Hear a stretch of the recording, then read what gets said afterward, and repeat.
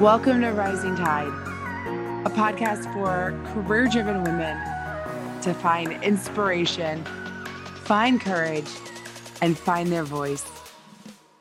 Hello, everyone, and welcome. I'm your host, Margaret Winiger. And for the last 3 years, I have been obsessed with understanding the female experience in the workplace, pulling from over a decade of personal experience as a female leader in male-dominated spaces, combined with over 80 interviews with highly successful and aligned women.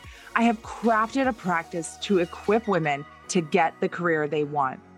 If you or someone you know is an ambitious woman in leadership or female founder who is looking for genuine connection with other powerful women and wants to design a career on her terms rather than have it defined for her, be sure to check out the QXR cohort kicking off this October. You can learn more at my website, margaretwiniger.com. Applications are now open.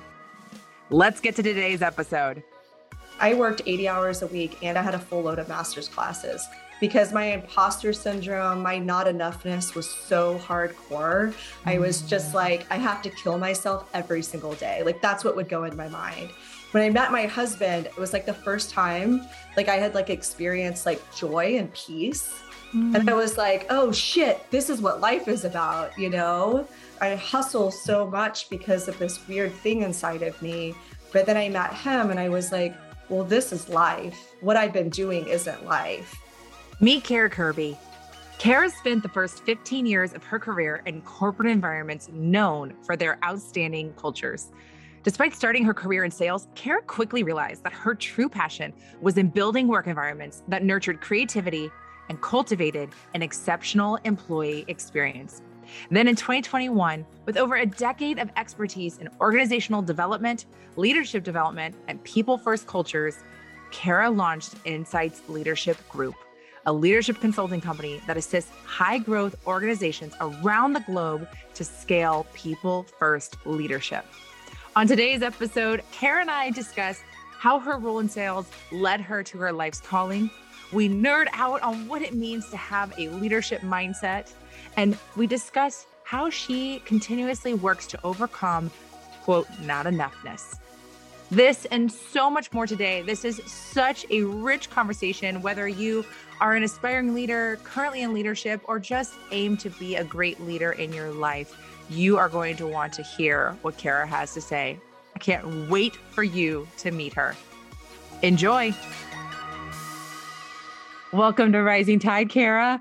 Oh, thank you so much. I'm so thrilled to be here. Oh my gosh, I'm so pumped. You know, for all the bad rap that social media gets, this one is extra special to me because this is a friendship that was birthed in TikTok. It was birthed in TikTok. Oh my gosh. And I remember finding you on TikTok and starting to follow your content and really being energized by how you spoke about leadership. And then when you reached out, I mean, my heart soared. And then come to find out, we were basically neighbors for years. Yeah, I know, right? Crazy. Oh my God. We could have actually had real life conversations about this stuff. I know. I'm still holding out hope that when you come back and visit, we'll do that. Yeah, we will. We totally will. Oh my gosh. Well, Kara, you know, I mentioned that I started following you on TikTok and that I alluded that you talk about leadership. I would love for you to tell us about your company, Insights Leadership Group, and what you do, where it came from, all the good stuff. Kind of fill us in on the work that you're doing. I've been inside the world of organizational and leadership development for a long time. So usually this world is people's second career, right? They'll find it and get really inspired. And then they'll go and get a bunch of education. And then they'll go down that track. They'll either be coaches or facilitators, et cetera. But in my first company that I'll tell you all about here in a little bit had a really profound organizational development practice. So at the ripe age of 23, I didn't know anything about anything. I went to I think it was even like a DISC seminar, or there was someone that was talking about the value of helping people be their best at work. I have an undergrad in psychology and I didn't ever think I was going to be in business, right? Like no one in my family is in business. So it was just random that I got this job, but I was like, oh, business is just people, right? And there's this field that is the combination of business and psychology that I never knew existed. and I couldn't get enough of it. So I went to school and I learned all these things. I got even more obsessed with it. And then I had lots of opportunities to actually use everything that I was learning after that. So I did it inside of corporate for a long time. And then 2 years ago, I decided to take the leap and I went off on my own. So now I facilitate a lot of workshops. My team and I will build a lot of leadership programs in-house for companies whenever they want to have their look and feel to some of the content. We do some culture consulting, but really we focus on helping people have a leadership culture. Yeah. Oh, I love it. And I think one of the things that always resonates so deeply with me with your content, your messaging is the emphasis on kind of a people first culture. I'm so curious, it sounds like you had exposure to this early on. What does people first leadership look like? Oh, that question. So, okay. So I worked for a company that won all of the culture awards for a good chunk of my career. So at the end, before they were acquired, they were the number 2 best place to work. Yeah. And their tagline was people first. So everything that we did was people first leadership or people first presentations or people first sales, right? Like everything was people first, which was actually a really genius nuance that they were able to infuse into the culture, because it made people ask the question of, how do I make sure I'm doing what I'm doing, but doing it people first? I led a team and I did a lot of work with the leadership development program there. And so that was actually the question we were always trying to answer is, how do we get people to internalize and really understand the meaning? Because it can be taken out of context, right? Like it being like, oh, well, I didn't get this raise or I didn't get a food truck on a Wednesday. That's not people first. And, like it can get kind of wonky. So we'd always try to be really clear about what it meant. So like the way I would explain it inside of our leadership programs is that you start with a mindset of like, how do I serve others? And you trust that that's the best way to get business done. And it is, by the way. Well, right. I mean, there's countless studies and research that shows the effectiveness of that.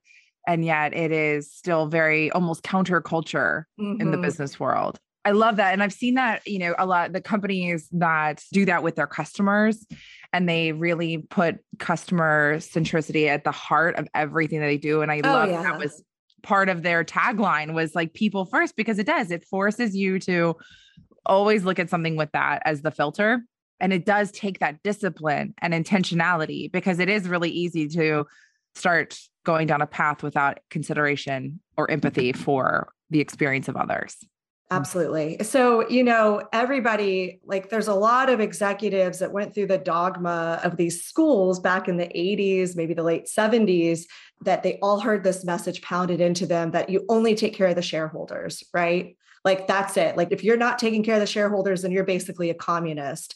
So we still see the effects, and this is like the effects of Jack Welch and GE, even though none of that shit actually worked. Like we still see the fragments of that really infused in a lot of different places. Yeah. And at Ultimate, what we did was like, we were really explicit that there's a pyramid, that it's like shareholders, customers, employees, right? The employees are at the bottom. And we were really, this wasn't me, this was our brilliant leaders, but they said, we flip this and say, that if you take care of your people first, they will then take care of the customers because they're invested. And then the shareholders, like profit is an outcome. It's not a goal, right?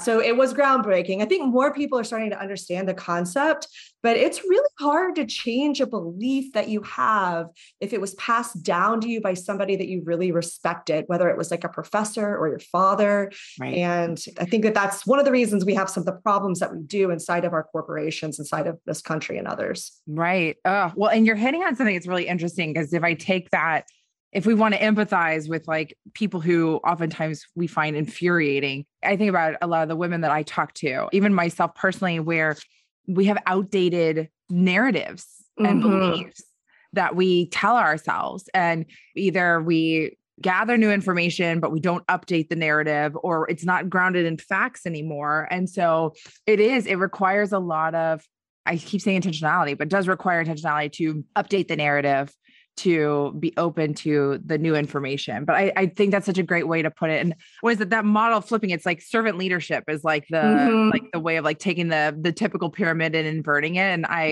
I'm a huge, huge fan of that. Okay. So we can nerd out on leadership, and I think we're going to weave it in here, but I want to hear, this is about you, because the work that you're doing today is fueled by a journey that you've gone on over the last 15 years. So I would love to take us way, way back. You mentioned you were a psychology major in undergrad, and I would love to know, coming out of college, it looks like there was a little bit of a gap graduating before you started working for Dealer Tire. So tell us about this time of life where you've got your degree, you're graduating. What was going through your head? What did you envision that you were going to do next? I thought that I was going to travel the world and teach English. Okay. So teaching, we do see, okay, yeah. So there was that streak. Okay. That was my grand plan. All I wanted to do was travel the world. That's like literally it. So I did. I went down to Mexico with a friend that I made, and we went and we got like our certification of teaching English.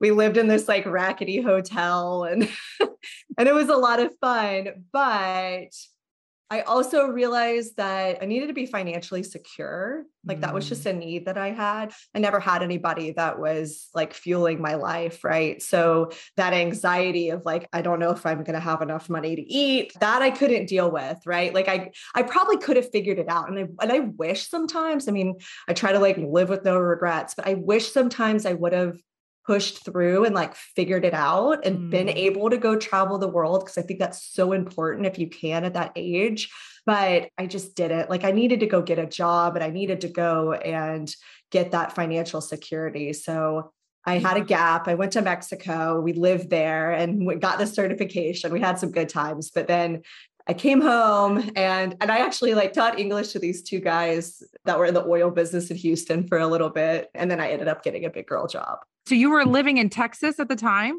I'm from Texas. You're from Texas. Yeah, okay. I'm from All right. Texas. So really connect the dots for me here then, because in Texas, you've graduated and somehow you end up in Ohio doing sales training? I'm in Texas. One of my buddies, one of my good friends from college got this job with this company called Dealer Tire. And I just needed a big girl job. I didn't really care what it was. And he was like, Kara, this job's like really fun. They give you a car and a projector. And I was like, sweet, I'm in. And they actually gave like kids out of college, like a good salary, right? Yeah. Like they paid them a fair salary. And I was like, this is amazing. So I interviewed, and then they called me and said, hey, you got the job, but you need to move to the East Coast. And at that point, I really wanted to work for the company. And I said, all right, we'll do this. And then my options were Atlanta or Charlotte. So I had gone from this environment where it's like anywhere I went, like if I went out to dinner or I went anywhere, I had like 19 people with me.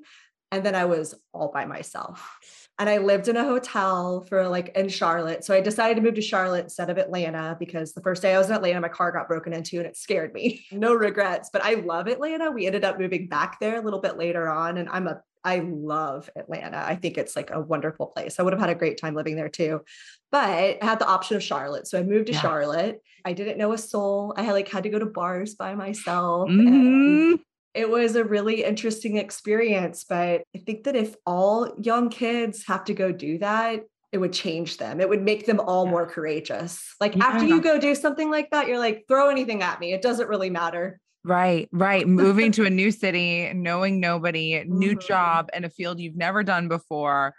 Yeah. I would imagine that would probably create a pretty great sense of like, I can figure pretty much anything out. Yeah. That's amazing. Okay. So do I have this right? You were doing sales training. You were a regional sales trainer.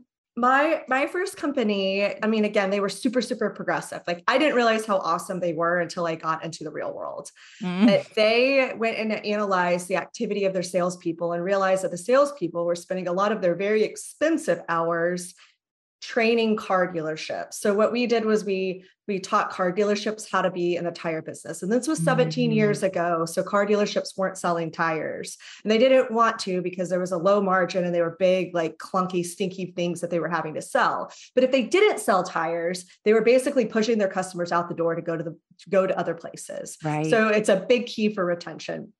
I could talk about the tire business all day long. I still love it. Yeah, because you were there for I was there for a long time. Yeah, I was there for a long Yeah. time.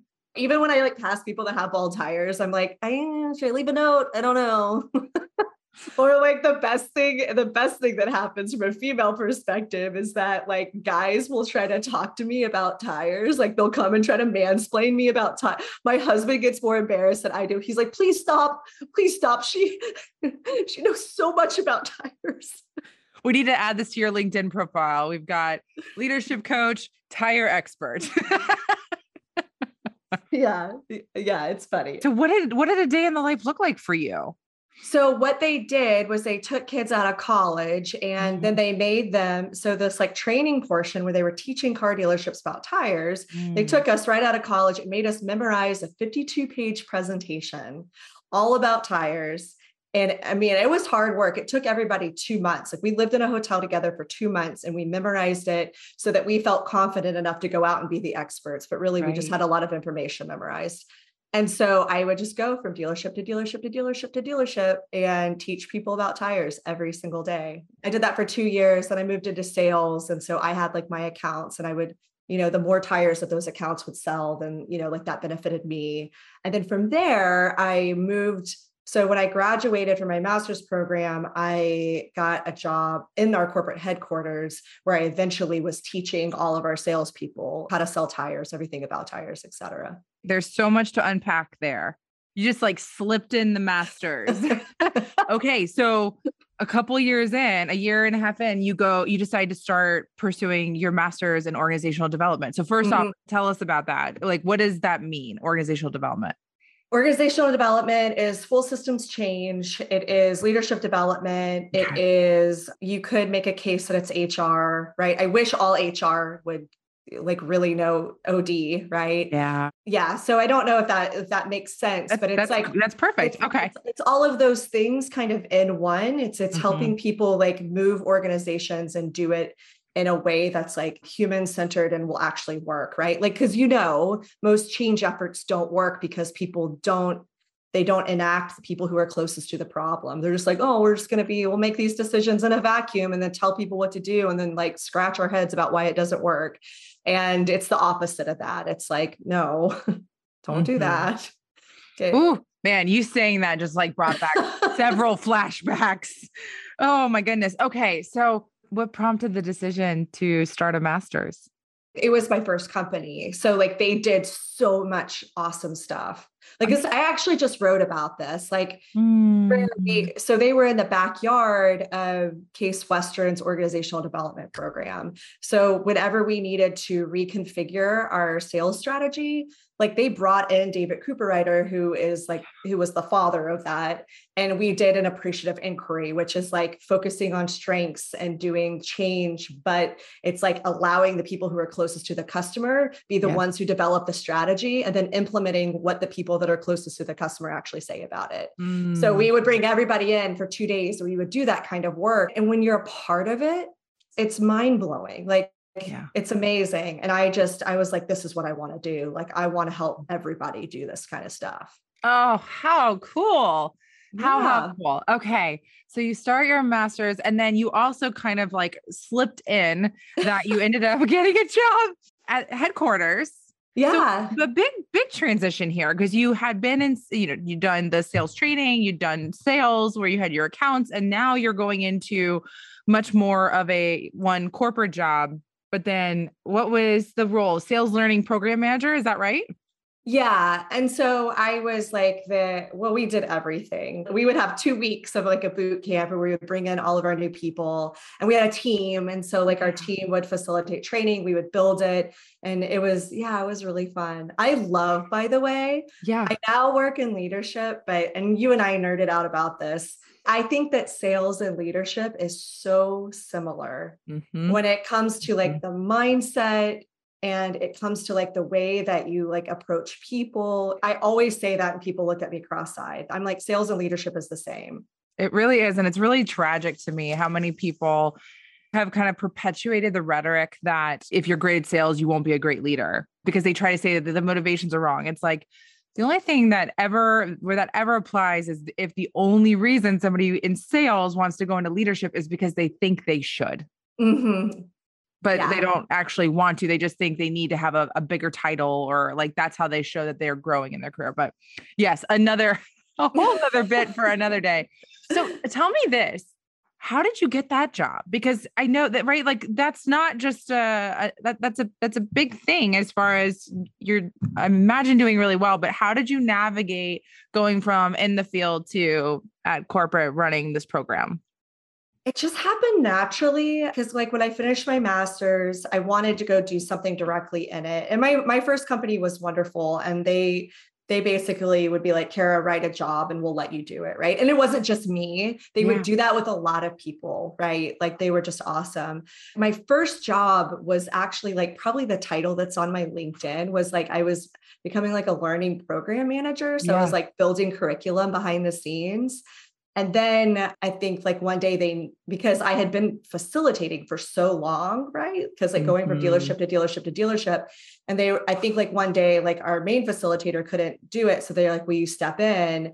And then it just snowballed. Like I just kind of, like the whole team changed. And then we ended up like kind of taking over the whole thing. And it was fun because before then they didn't have somebody that was in sales before that had that lived experience facilitating the program and facilitating these new people. I mean, there were some people that they would bring in and out, but then I became the main person and I would be able to tell all these stories from the field and be like, listen, here's the theory, but this is what this is like in real life. And like, this is what you need to be able to say. These are the questions you need to be able to ask. Like, this is what you're going to see every single day. Yes, so valuable. And that's where so much sales training falls totally flat is in a vacuum. It makes total sense and it works great. And then you just get smacked in the face on that first call. Yeah. As Glennon Doyle says, I jump into ice cold water every single day. Okay. This is really bad, but I'm going to say it. I think that a lot of women, when they're thinking about the things that they can do, they think about themselves. And when we think about ourselves as a species, it's usually with the backdrop that we're not enough. Right. So it's like, we're like, oh, I could go for that job, but I'm not my perfect self yet. So we have these high performing women that don't think that they're enough. So they're like comparing themselves against themselves, which is already amazing, but they don't think that they're at that point because of their own stuff that they need to go to therapy for probably. And so it's like, I can't get there because I don't feel like I'm enough. So what I always tell people to do is to kind of remind yourself that guy that cheated off you in high school shouldn't be making more money than you. I love it. Well, because that's what resonates, right? It's like that guy, that bro is not second guessing himself. So maybe instead of comparing yourself against your own insane standards, right? Like you're not going to fix that overnight, but pay attention to these people who suck at their jobs around you, right? That guy that cheated off you in high school is not second guessing himself every day. He's just jumping in and saying, I'll figure it out. Right. There's something we can learn. Yeah. There's something that we can learn. You don't have to be the best right away. You could just be better than that guy, right? Yeah. That guy that sucks at his job, that has that job that you should probably be in. You're better than him.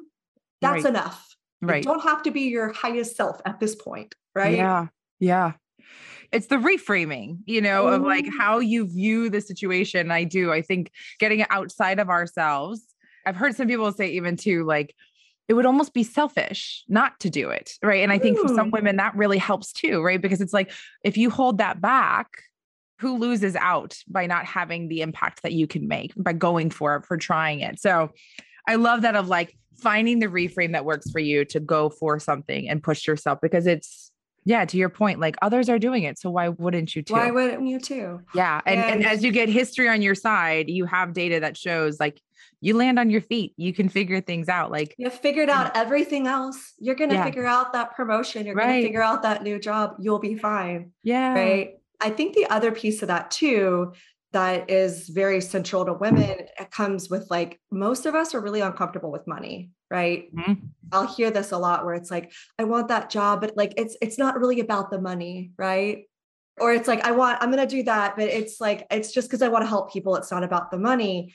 And I think that there's some reframing that goes there as well, is that the more money that you make, it's not the most important thing in the world, but it allows you to give to others, right? If you look at the wealth attainment of men and women, like women usually only have like 35% of what men do. And you can look at that as a really negative slant against like women in finances. So like, even when they achieve it, they give away most of their money, right? Is the moral of that story. But I actually think that there's something beautiful to that. Mm-hmm. It's that like the more money that you make, you're actually doing something positive with it. You're not just hoarding it because you're scared somebody's going to take it away. Exactly. It's like, it's enabling you to amplify what you want to do, if you do want to give back. I think the other thing too is like, you're role modeling, charging your worth. Absolutely. That's all. I mean, it's just as simple as that. It's not even about like, do I deserve this? It's like, you're just charging your worth. And that's a valuable thing to role model if you care about, kind of helping those coming behind you, which in my experience, women build different, and oftentimes they're building something so that future generations coming behind them don't have to go through the same things that they went through. So absolutely. Yeah. Absolutely.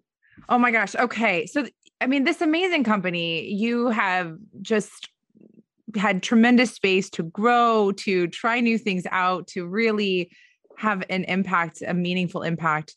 What leads you to transition away from Dealer Tire? I was 6 months pregnant with our first baby, and I was traveling to Cleveland Sunday through Friday, basically every day. So we moved to Atlanta. Let me give a little bit of personal backstory. So my husband is from a small town called Pinehurst, and we met in Charlotte, and we were inseparable. And that was actually, that's a part of my story, is because I had been working. I worked 80 hours a week, and I had a full load of master's classes because my imposter syndrome, my not enoughness was so hardcore. I was just like, I have to kill myself every single day. Like, that's what would go in my mind. When I met my husband, I was going to like make me cry, but it was like the first time like I had like experienced like joy and peace. And I was like, oh shit, this is what life is about. I hustle so much because of this weird thing inside of me.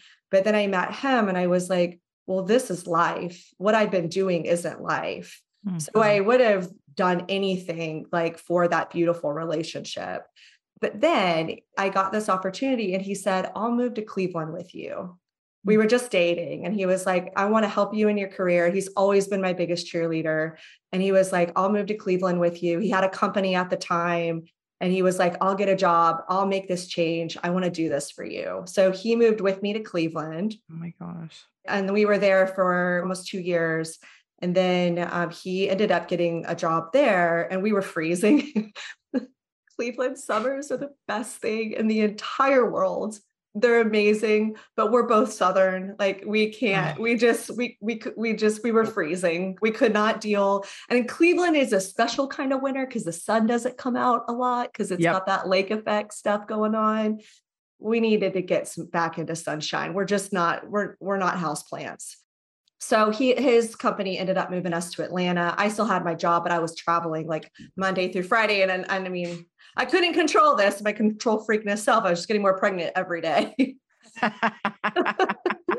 I was like, it's okay. I'm just going to strap this infant to my back and I'll just be on airplanes. It can come with me. And my husband was like, it's not going to work like that, Kara. Right. And I was like, right. So he was on my case and made me apply to a job. And I was like, no one's going to hire like someone that's like fully pregnant. Right. Mm-hmm. And he was like, you just got to try. Like, you can't do this on your leave when you have a newborn. And just to appease him, I applied to a company and it looked fake. So like Ultimate back in the day looked fake online. It was like, our CEO, this is like, sounds braggadocious, right? But like our CEO was like the number one CEO on Glassdoor. And like, you read the reviews and everyone was like, I would give my soul to keep keep working here. Like I love this place. Like Vivian Moss is the most wonderful person I've ever met in my life. Like, I mean, it was like out of control. I was like, well, I'm going to go apply to this fake company. So my husband gets off my, I said like, it's not like, it looked like a bot had written all the reviews. So I applied to just like this job that was like a leadership trainer, you know, just because I honestly was trying to appease my husband. And then they called me, and then like the people were more wonderful than those reviews. And I was like, oh shit, I like don't want to leave my company, but this place, and they had like daycare right next to them. And like, it was like a dream for a first time mom, right? It was like a super supportive environment. There was daycare right there. It was, I mean, it was in Vining. So it was like 10 minutes away from me. Right. So I really did not have a choice. So yeah, so I started, I waddled into my first day. So how pregnant were you when you started? I interviewed 6.5 months pregnant. And I always would tell this funny story at like our orientations. I had gotten through my interview and I loved my boss so much. And they were like, we're developing leadership development from the ground up. And we want it to be like the good stuff. Like, we don't want this to be boring and you could do whatever you want. And I was like, hell yes, let's go. And then at the end of my interview, I go, this all sounds great, but I have a baby coming in May.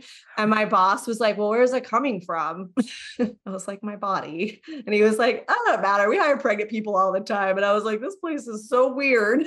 So refreshing, but sadly unusual. It was beautiful. It was beautiful. Right. And it actually, when you were there, it's not uncommon. They were like, we just, we believe in people. It doesn't matter if they're pregnant. Also, that company was run by women. So sure, made all the difference in the world. Right. Right. So yeah, I waddled in, I worked for like a month and a half, and then I went on full maternity leave with full benefits. They paid 100% of healthcare.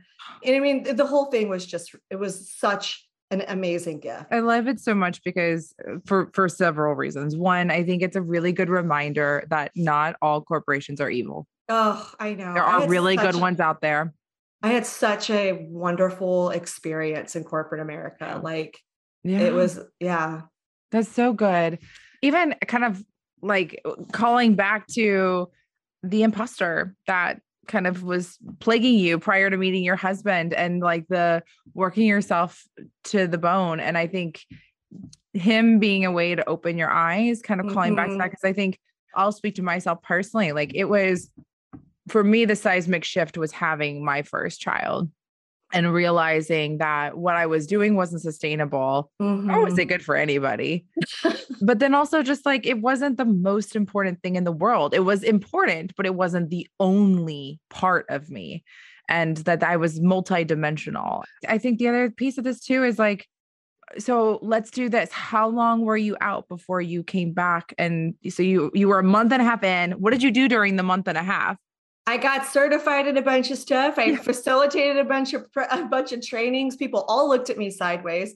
It was like, but it was really cool. Like, it was a cool example that like with cultures and organizations, all the stuff you have on a wall does not matter. It's the proof in the pudding every single day. Yep. So like, if you see the congruency of what is being said versus how the company is acting, that's when magic in a culture happens. So me being this, and I have like a very short torso. So when I'm pregnant, I'm like pregnant. People start asking me if I'm going to have a baby, like when I'm at like 4 months, right? Great. I love it. I'm like, nope, I got a lot longer to go, but thank you.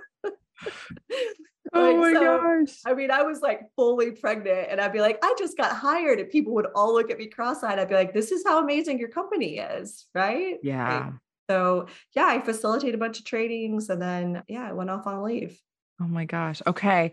So then coming back, I mean, cause like you were at this company then for 6 years. So, I mean, this was another great place and you had tremendous growth at this company. Yeah. I think I was there for 7 years actually, but then it turned into UK. Ultimate was 6 and then it turned into UKG. So I came back and then, we did so much cool stuff. I mean, we hired 100 people a month. So like, they were just like, and when I started, it was like, I don't even think we had hit the 3,000 person mark. By the end, we were at 6,000. So like, it was just incredible growth. Right. Oh my gosh. Golly. Okay. So held multiple titles there. Talent development manager is where you started. Mhm. And then manager for engagement programs. What were you doing there? So I led a team that did like all of the onboarding, the new leader assimilation, all of the like new hire learning. And then actually one of the leaders on my team, she did like remote work. So we had like a whole division that was devoted towards remote work engagement. So progressive. I know. Yeah. Like all this remote work stuff, like Ultimate was letting people work from home like in the 90s. They were like, we trust you. You're an adult. You're going to be just fine. Right. That's amazing. Okay. And then leadership and talent development leader. Yeah. So then I transitioned and I led our leadership development, a bunch of different things in there for a little bit too. Yeah. Was that kind of the goal was to get into more leadership development? Because up until this point, it had really been individuals onboarding, a little sprinkling in a little bit of leadership. Like, but was that kind of something you had locked in on that you really wanted to focus more on, or? Well, when I started, we were building the program. So it was a lot of content design. It was a lot of facilitation. So we built a program that was a year long where we took people through like, we would be like, this is collaboration, delegation.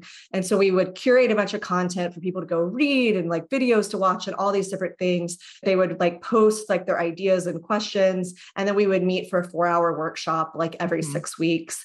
We had so many cohorts running. So I started out facilitating and working with like a bunch of leaders in there. Then I went off and I did employee engagement. And then I came back and then I had a team of people, I just took over that team that was doing that. Right, right. Okay, so I'm curious, leading leaders while teaching leadership, what was that like? I don't think that you can go study leadership. Like you can only take it to a point. And then when you're actually doing the work, like you have to do both of those things, right? Like you have to fumble, you have to go through the experiences. However, I will say that like one of the gifts that I had in my career was that I built a leadership development program. So there's something that happens when you're reading the book and then you're like developing a class from it, and then you're teaching that class and hosting discussions. Right. You learn the material on such a deep level. And it's like you're reading these books and you're like, well, I made that mistake, and then I made this mistake, and then I made this mistake, right? So when you transfer that over and you then have a team, it's like I don't think you make as many mistakes because you understand the theory behind. You're still going to make mistakes, right? But you don't make as many because you understand. I mean, obviously, I should understand how human beings work more than anybody, but it helps you on that journey for sure. The more education that you have about how humans work before you get into leadership definitely gives you a leg up. Right. Yeah. I'm curious again, because it's just such an area of passion and purpose and expertise for you. What is it about leadership that you're so drawn to?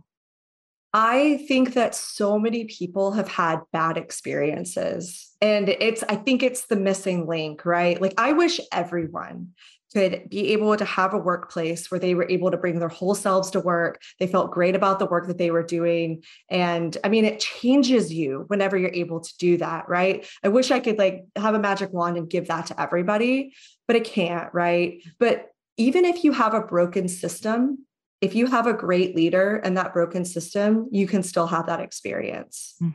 So I think that that's what draws me to it is it's like, it's the way to make the most impact of like, you can't fix everything, but you can help people with their leadership practice. Like with sales, right? Like you can't turn somebody into an amazing salesperson, but you can teach them how to ask better questions. Right. Right. And the same thing for leaders, right? Like I'd always say, like, if you go through this year-long program and you just learn how to listen and like be present with somebody, you're going to be a mile ahead of everybody else. Right.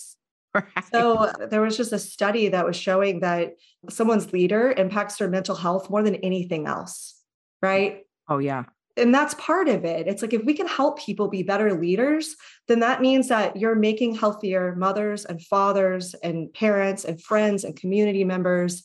I know this sounds like really optimistic, but it like helps the world. Leadership really does help the world. It does. It does. You're like, oh, you're preaching to the choir. I'm over here like emphatically nodding my head. I know nobody can see me, but I'm like, yes, because it is. And like, I used to always tell people whenever I would have somebody new start on my team, one of our first interactions would be, I had a story that I would share that would kind of open up about where I had fallen down pretty badly early on in my management experience and what it taught me about the significance of being a leader and how I viewed it as it was both a gift because how powerful to get to have this amazing opportunity to work with some incredible people and be part of shaping that time that they're with you, but a tremendous responsibility because of how you can affect them. And to always be kind of striking that balance of it is a gift, but it is a responsibility. I think that's incredibly significant. And that makes so much sense why you've been so drawn to it, both from like your own personal lived experience of what great leadership can look like, how it can affect people, but then also the true impact of what leaders can bring to those that they're responsible for. Absolutely. And it's education, right? Like none of this stuff is rocket science. But maybe I think that's also, I'm just going to say, I think that's probably part of your superpower because it's not rocket science to you. And that's probably part of why you've been so incredibly great at it is that you have, I would imagine, some very natural talents that lend themselves well to it. And then you've also invested tremendous time educating yourself, practicing and getting better. So, but yes, it's not. I mean, it is. I mean, it is and it isn't, right? Like anytime we're trying to change our own behaviors, that's some deep, deep work that has to happen. But education, like being attentive, like what you said, oh God, I wrote this down, intentionally updating that narrative. That's hard to do, but it's possible. Yes. And we have to do that with a lot of elements of our life when we're changing our own behavior. It starts with our minds. Yes. Oh my gosh. I love it so much. Okay. So kind of about this time, we're about 6 years in, the company goes through a pretty big shift. So tell us about, I think you had mentioned in our prep, you were just coming back from your second maternity leave. Yep. I was just, the day I came back from my second maternity leave, we got the news that our company sold, which was interesting because everyone was really apprehensive, but also they did a really wonderful job of making everybody owners in the company. Like a lot of people, I mean, not me, right? A lot of people became millionaires that day, right? Mm-hmm. So it was like an incredible celebration. And Ultimate also had like 97% employee retention. So people had been there for like 20 years and like back when the stock was like $2 a share, right? So it was a really incredible day for a lot of people because it was like a life-changing day, but it was what's going to happen next. Yeah, there's a lot of uncertainty that happens when there's an acquisition like that, a purchase like that. And as exciting as it is. Okay. And then this is where Ultimate gets merged with another company in this portfolio. Mm-hmm. Oh boy. So not just being bought, but now a merger. Mm-hmm. So our sales team went first. So they needed me to help the sales teams come together. So I stepped into a role where I was helping the sales teams had two very different philosophies. Yes. They were having to now partner sell, which was interesting. It was a process. It's tough. The last leadership role I held, I took over a team that had been through a merger. Actually, it was an acquisition. They had acquired their biggest competitor in the space. And the company acquired was better, but the acquirer saw themselves as better because they acquired. Yeah. So we had that weird. Whole funky dynamic of like very different sales cultures, former head-to-head competitors, and trying to bring those two cultures together and create one unified team. Like that whole change management process, it takes time and work and intentionality, and that's no small feat. So, okay. So you were tasked with bringing together the two sales organizations because at this point now your HR business partner, was that the role you were holding then, or what was your official title then? Yeah, I was like a senior manager of HR business partner, something like that. And for anyone, I was helping the sales teams. Right. Well, so for anyone who doesn't know, because business partners was something that I didn't get to have one until I was at Mindbody. And I loved, her name was Aspa. She was amazing. And she was really a core part of our sales organization. It was really great. But tell us a little bit, like, what do business partners typically do? Because I was not familiar with the role up until a few years ago. I was just having this conversation with one of my friends the other day that it's actually, if a business is doing it right, it's a role that shouldn't exist because the leaders know how to do it themselves, right? HR is always on this quest of getting a seat at the table and being a part of the business. So it's like teaching the business how to use people as its power, right? Yeah. So an HR business partner usually sits with the C-suite, and while they're making decisions, they are filling the gap of how is this going to affect people? Are you using change management? How are you thinking about this? How are you thinking about this? Sometimes when people sit in that seat, they're thinking about their businesses as mechanical, right? They're not thinking about it as a garden, as an environment that they need to nourish and grow so that people can thrive. They're thinking of, okay, well, let's look at the performance reviews. Let's see who the high performers are. Who do, like that kind of mechanical stuff. Like that's how they look at people, and they don't realize that they could do business in a different way. So HR business partners in theory are helping people like with that gap that's there. Yeah. Yeah. Wow. What an interesting. And what it ends up being though, sometimes is it's just the deliverer of bad news. And they're just the people, like, it's like, that's how that role can go sour really fast, is if they are just the person that is like sending out updates and giving bad news to those senior leaders. Right. Oh, no, thank you. Would not want that job. That's also, in some ways, I feel like what makes middle management dicey. Because sometimes, even as a great leader, a whole episode. That's right? A whole episode of why middle management is terrible and how it is failing. And yes, it's like you have all the responsibility. Everyone's looking up to you, but your leaders have never been trained on how to give you autonomy and let you make decisions. So you're just a messenger. Yes. You're usually pouring out in two directions at that point. Yeah. Okay. It's fine. Everything's fine. It's all fine. It's all fine. Yes. Reach out to both of us directly if you want more stories. Someone was telling me the other day that they're doing studies that middle managers are having brain damage because of that situation. Like they're losing empathy, and they're showing that leadership is actually causing brain damage because of this situation. That's how bad it is. I mean, I would believe it, because I think about people I know that have, because I've been in an environment and then they are still there, and I know what it's like what you have to shut down inside yourself to survive. Exactly. It like sadly becomes about survival, because there's something else, right? Like there's a reason they're staying. It's, no one in their right mind would probably stay, but there's some survival mechanism kicking in. That's interesting. I'd love to see that if you have that information, because I'd be very curious, because that's a tough role to hold. Okay. So about a year and a half in to this merger that's transpired, that's when, and this is also like post-pandemic, you're now a mom of two, like a lot of major life of, this is all happening with the global pandemic in the backdrop. What kind of becomes the catalyst or the seed that gets planted that leads you to break off and now start and do your own thing? In hindsight, the timing was a little bit silly, but I'd always had it in the back of my head that I had to give it a shot. And part of this goes back to my original point. I always tell people I need a sexier story of why I started my business. One of the clients I work with, he was like, you need to tell people you were hiking the Appalachian Trail, and then you got bit by a snake, and then you had an epiphany. And I'm like, I do need to have that story, but I don't, because I was so involved in leadership. We would hire people to come in as facilitators. And every time they would come in, I was like, I could have a company that knocked these people out of the water, quite honestly. I mean, that's so bad to say. Again, I need a better story, but no, you don't. Wait, well, hold on. I don't really allow that language on the podcast. Okay. So I'm going to stop you, because here's what I hear. I'm going to jump right in. I was going to wait, but I'm going to jump in. What I hear is I was the person who gave you that feedback a man.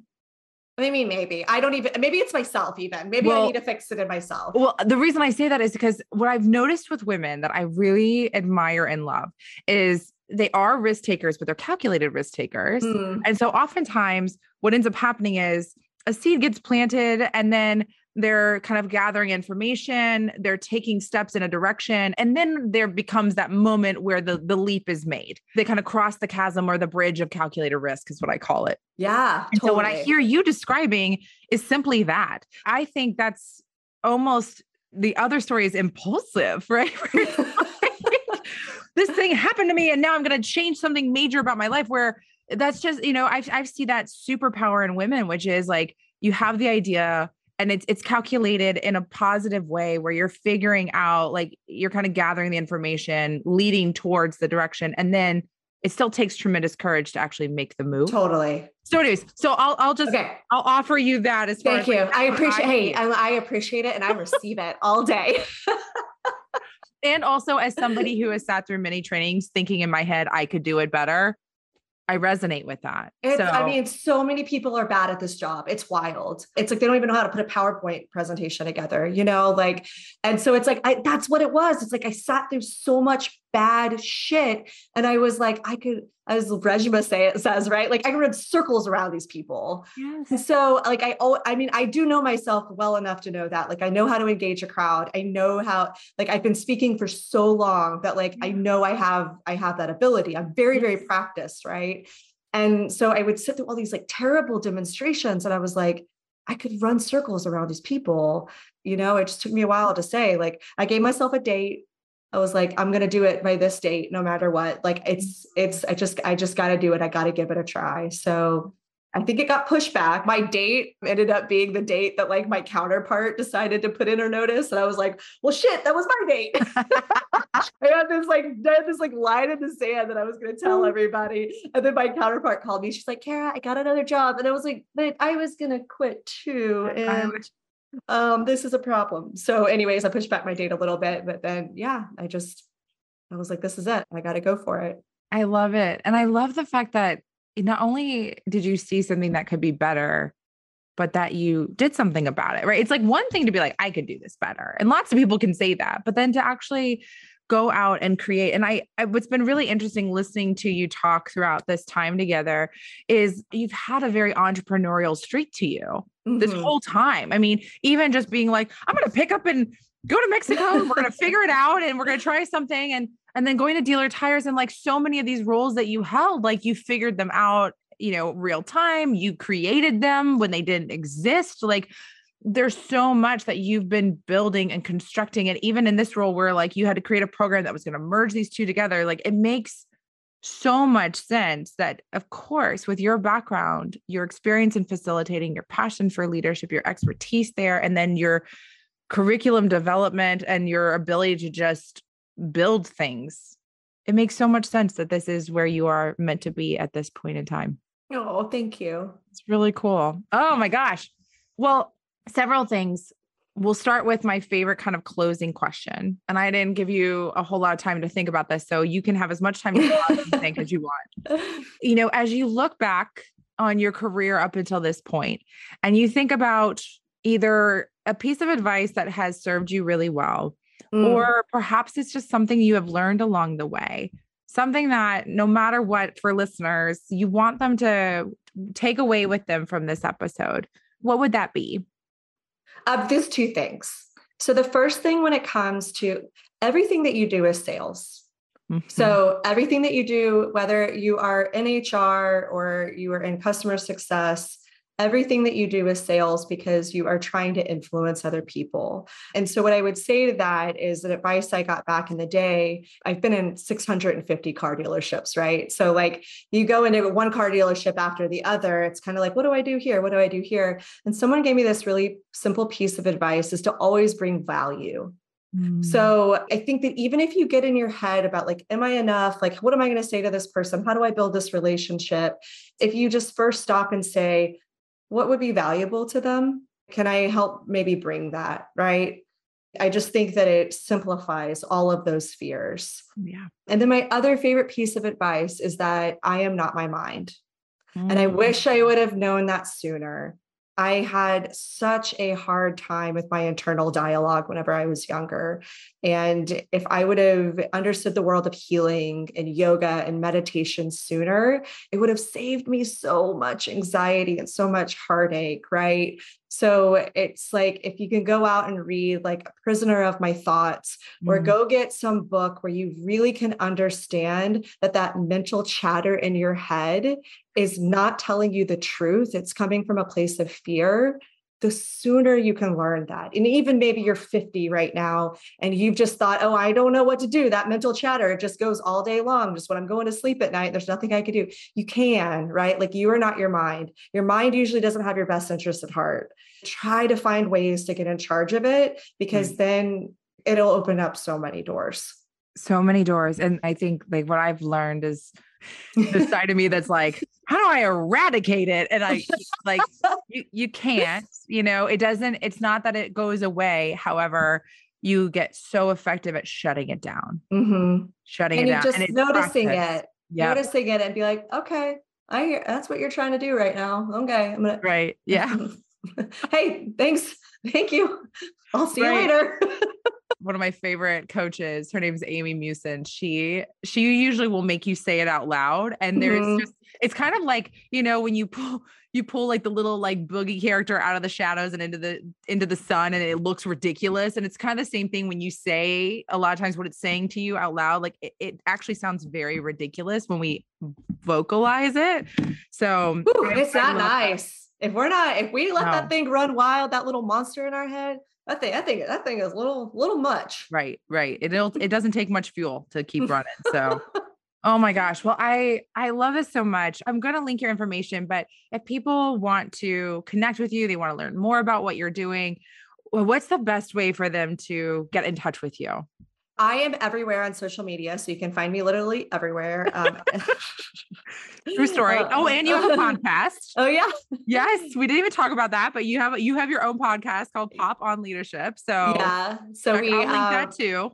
Perfect. Yeah. So you can find me on LinkedIn. You can find me on Instagram. You can find me on TikTok, or you can just email me or call me, whatever. But, and then also I have a podcast where my co-host and we unpack leadership and organizational development theories. They're a lot of times like very academic, but we do it through fun TV shows. So our main focus has been Ted Lasso, but we've also done The Bear, and we have like a few others that we're going to start using. And we just released our series on the shows that we cannot do because they're too terrible. Like everyone wants us to do Succession, and we're like, there's no good actors. The acting is great, but there's nothing good. There's no redeeming. There's nothing. These people are horrible. So we released a 3-part series on why we can't do like Succession and Yellowstone and and Emily in Paris. Everyone asked us to do Emily in Paris. We can't. We're like, there's just not. It's like grasping at straws. We can't do these. So sorry. But we talk about why we can't talk about them. Right. Smart. Very smart. Well, Kara, thank you so much for coming on and sharing your incredible journey. And I'm so excited. I'll speak on behalf of everyone listening that we are so excited for the work that you're doing, the impact that you're having, and look forward to following along on the journey from here. And thank you, TikTok. Thank you, TikTok. Who would have thought we would say that? Safe to say, we could have kept going for much longer. I thoroughly enjoyed my conversation with Kara. And if you did too, take a moment, reach out to her on LinkedIn, give her a follow. And if you want to learn more about her company, Insights Leadership Group, I've linked it for you in the show notes. I want to say a big thank you to each of you for being here. I'm so excited that we are back for our 4th season of Rising Tide podcast. This is the first of many incredible interviews to come in this season. I want to say a big thank you to Josh Reedford for all of his amazing editing for these podcasts. And thank you to this incredible community for showing up, for investing in yourself, and continuing to rise. Until next week, keep rising, y'all.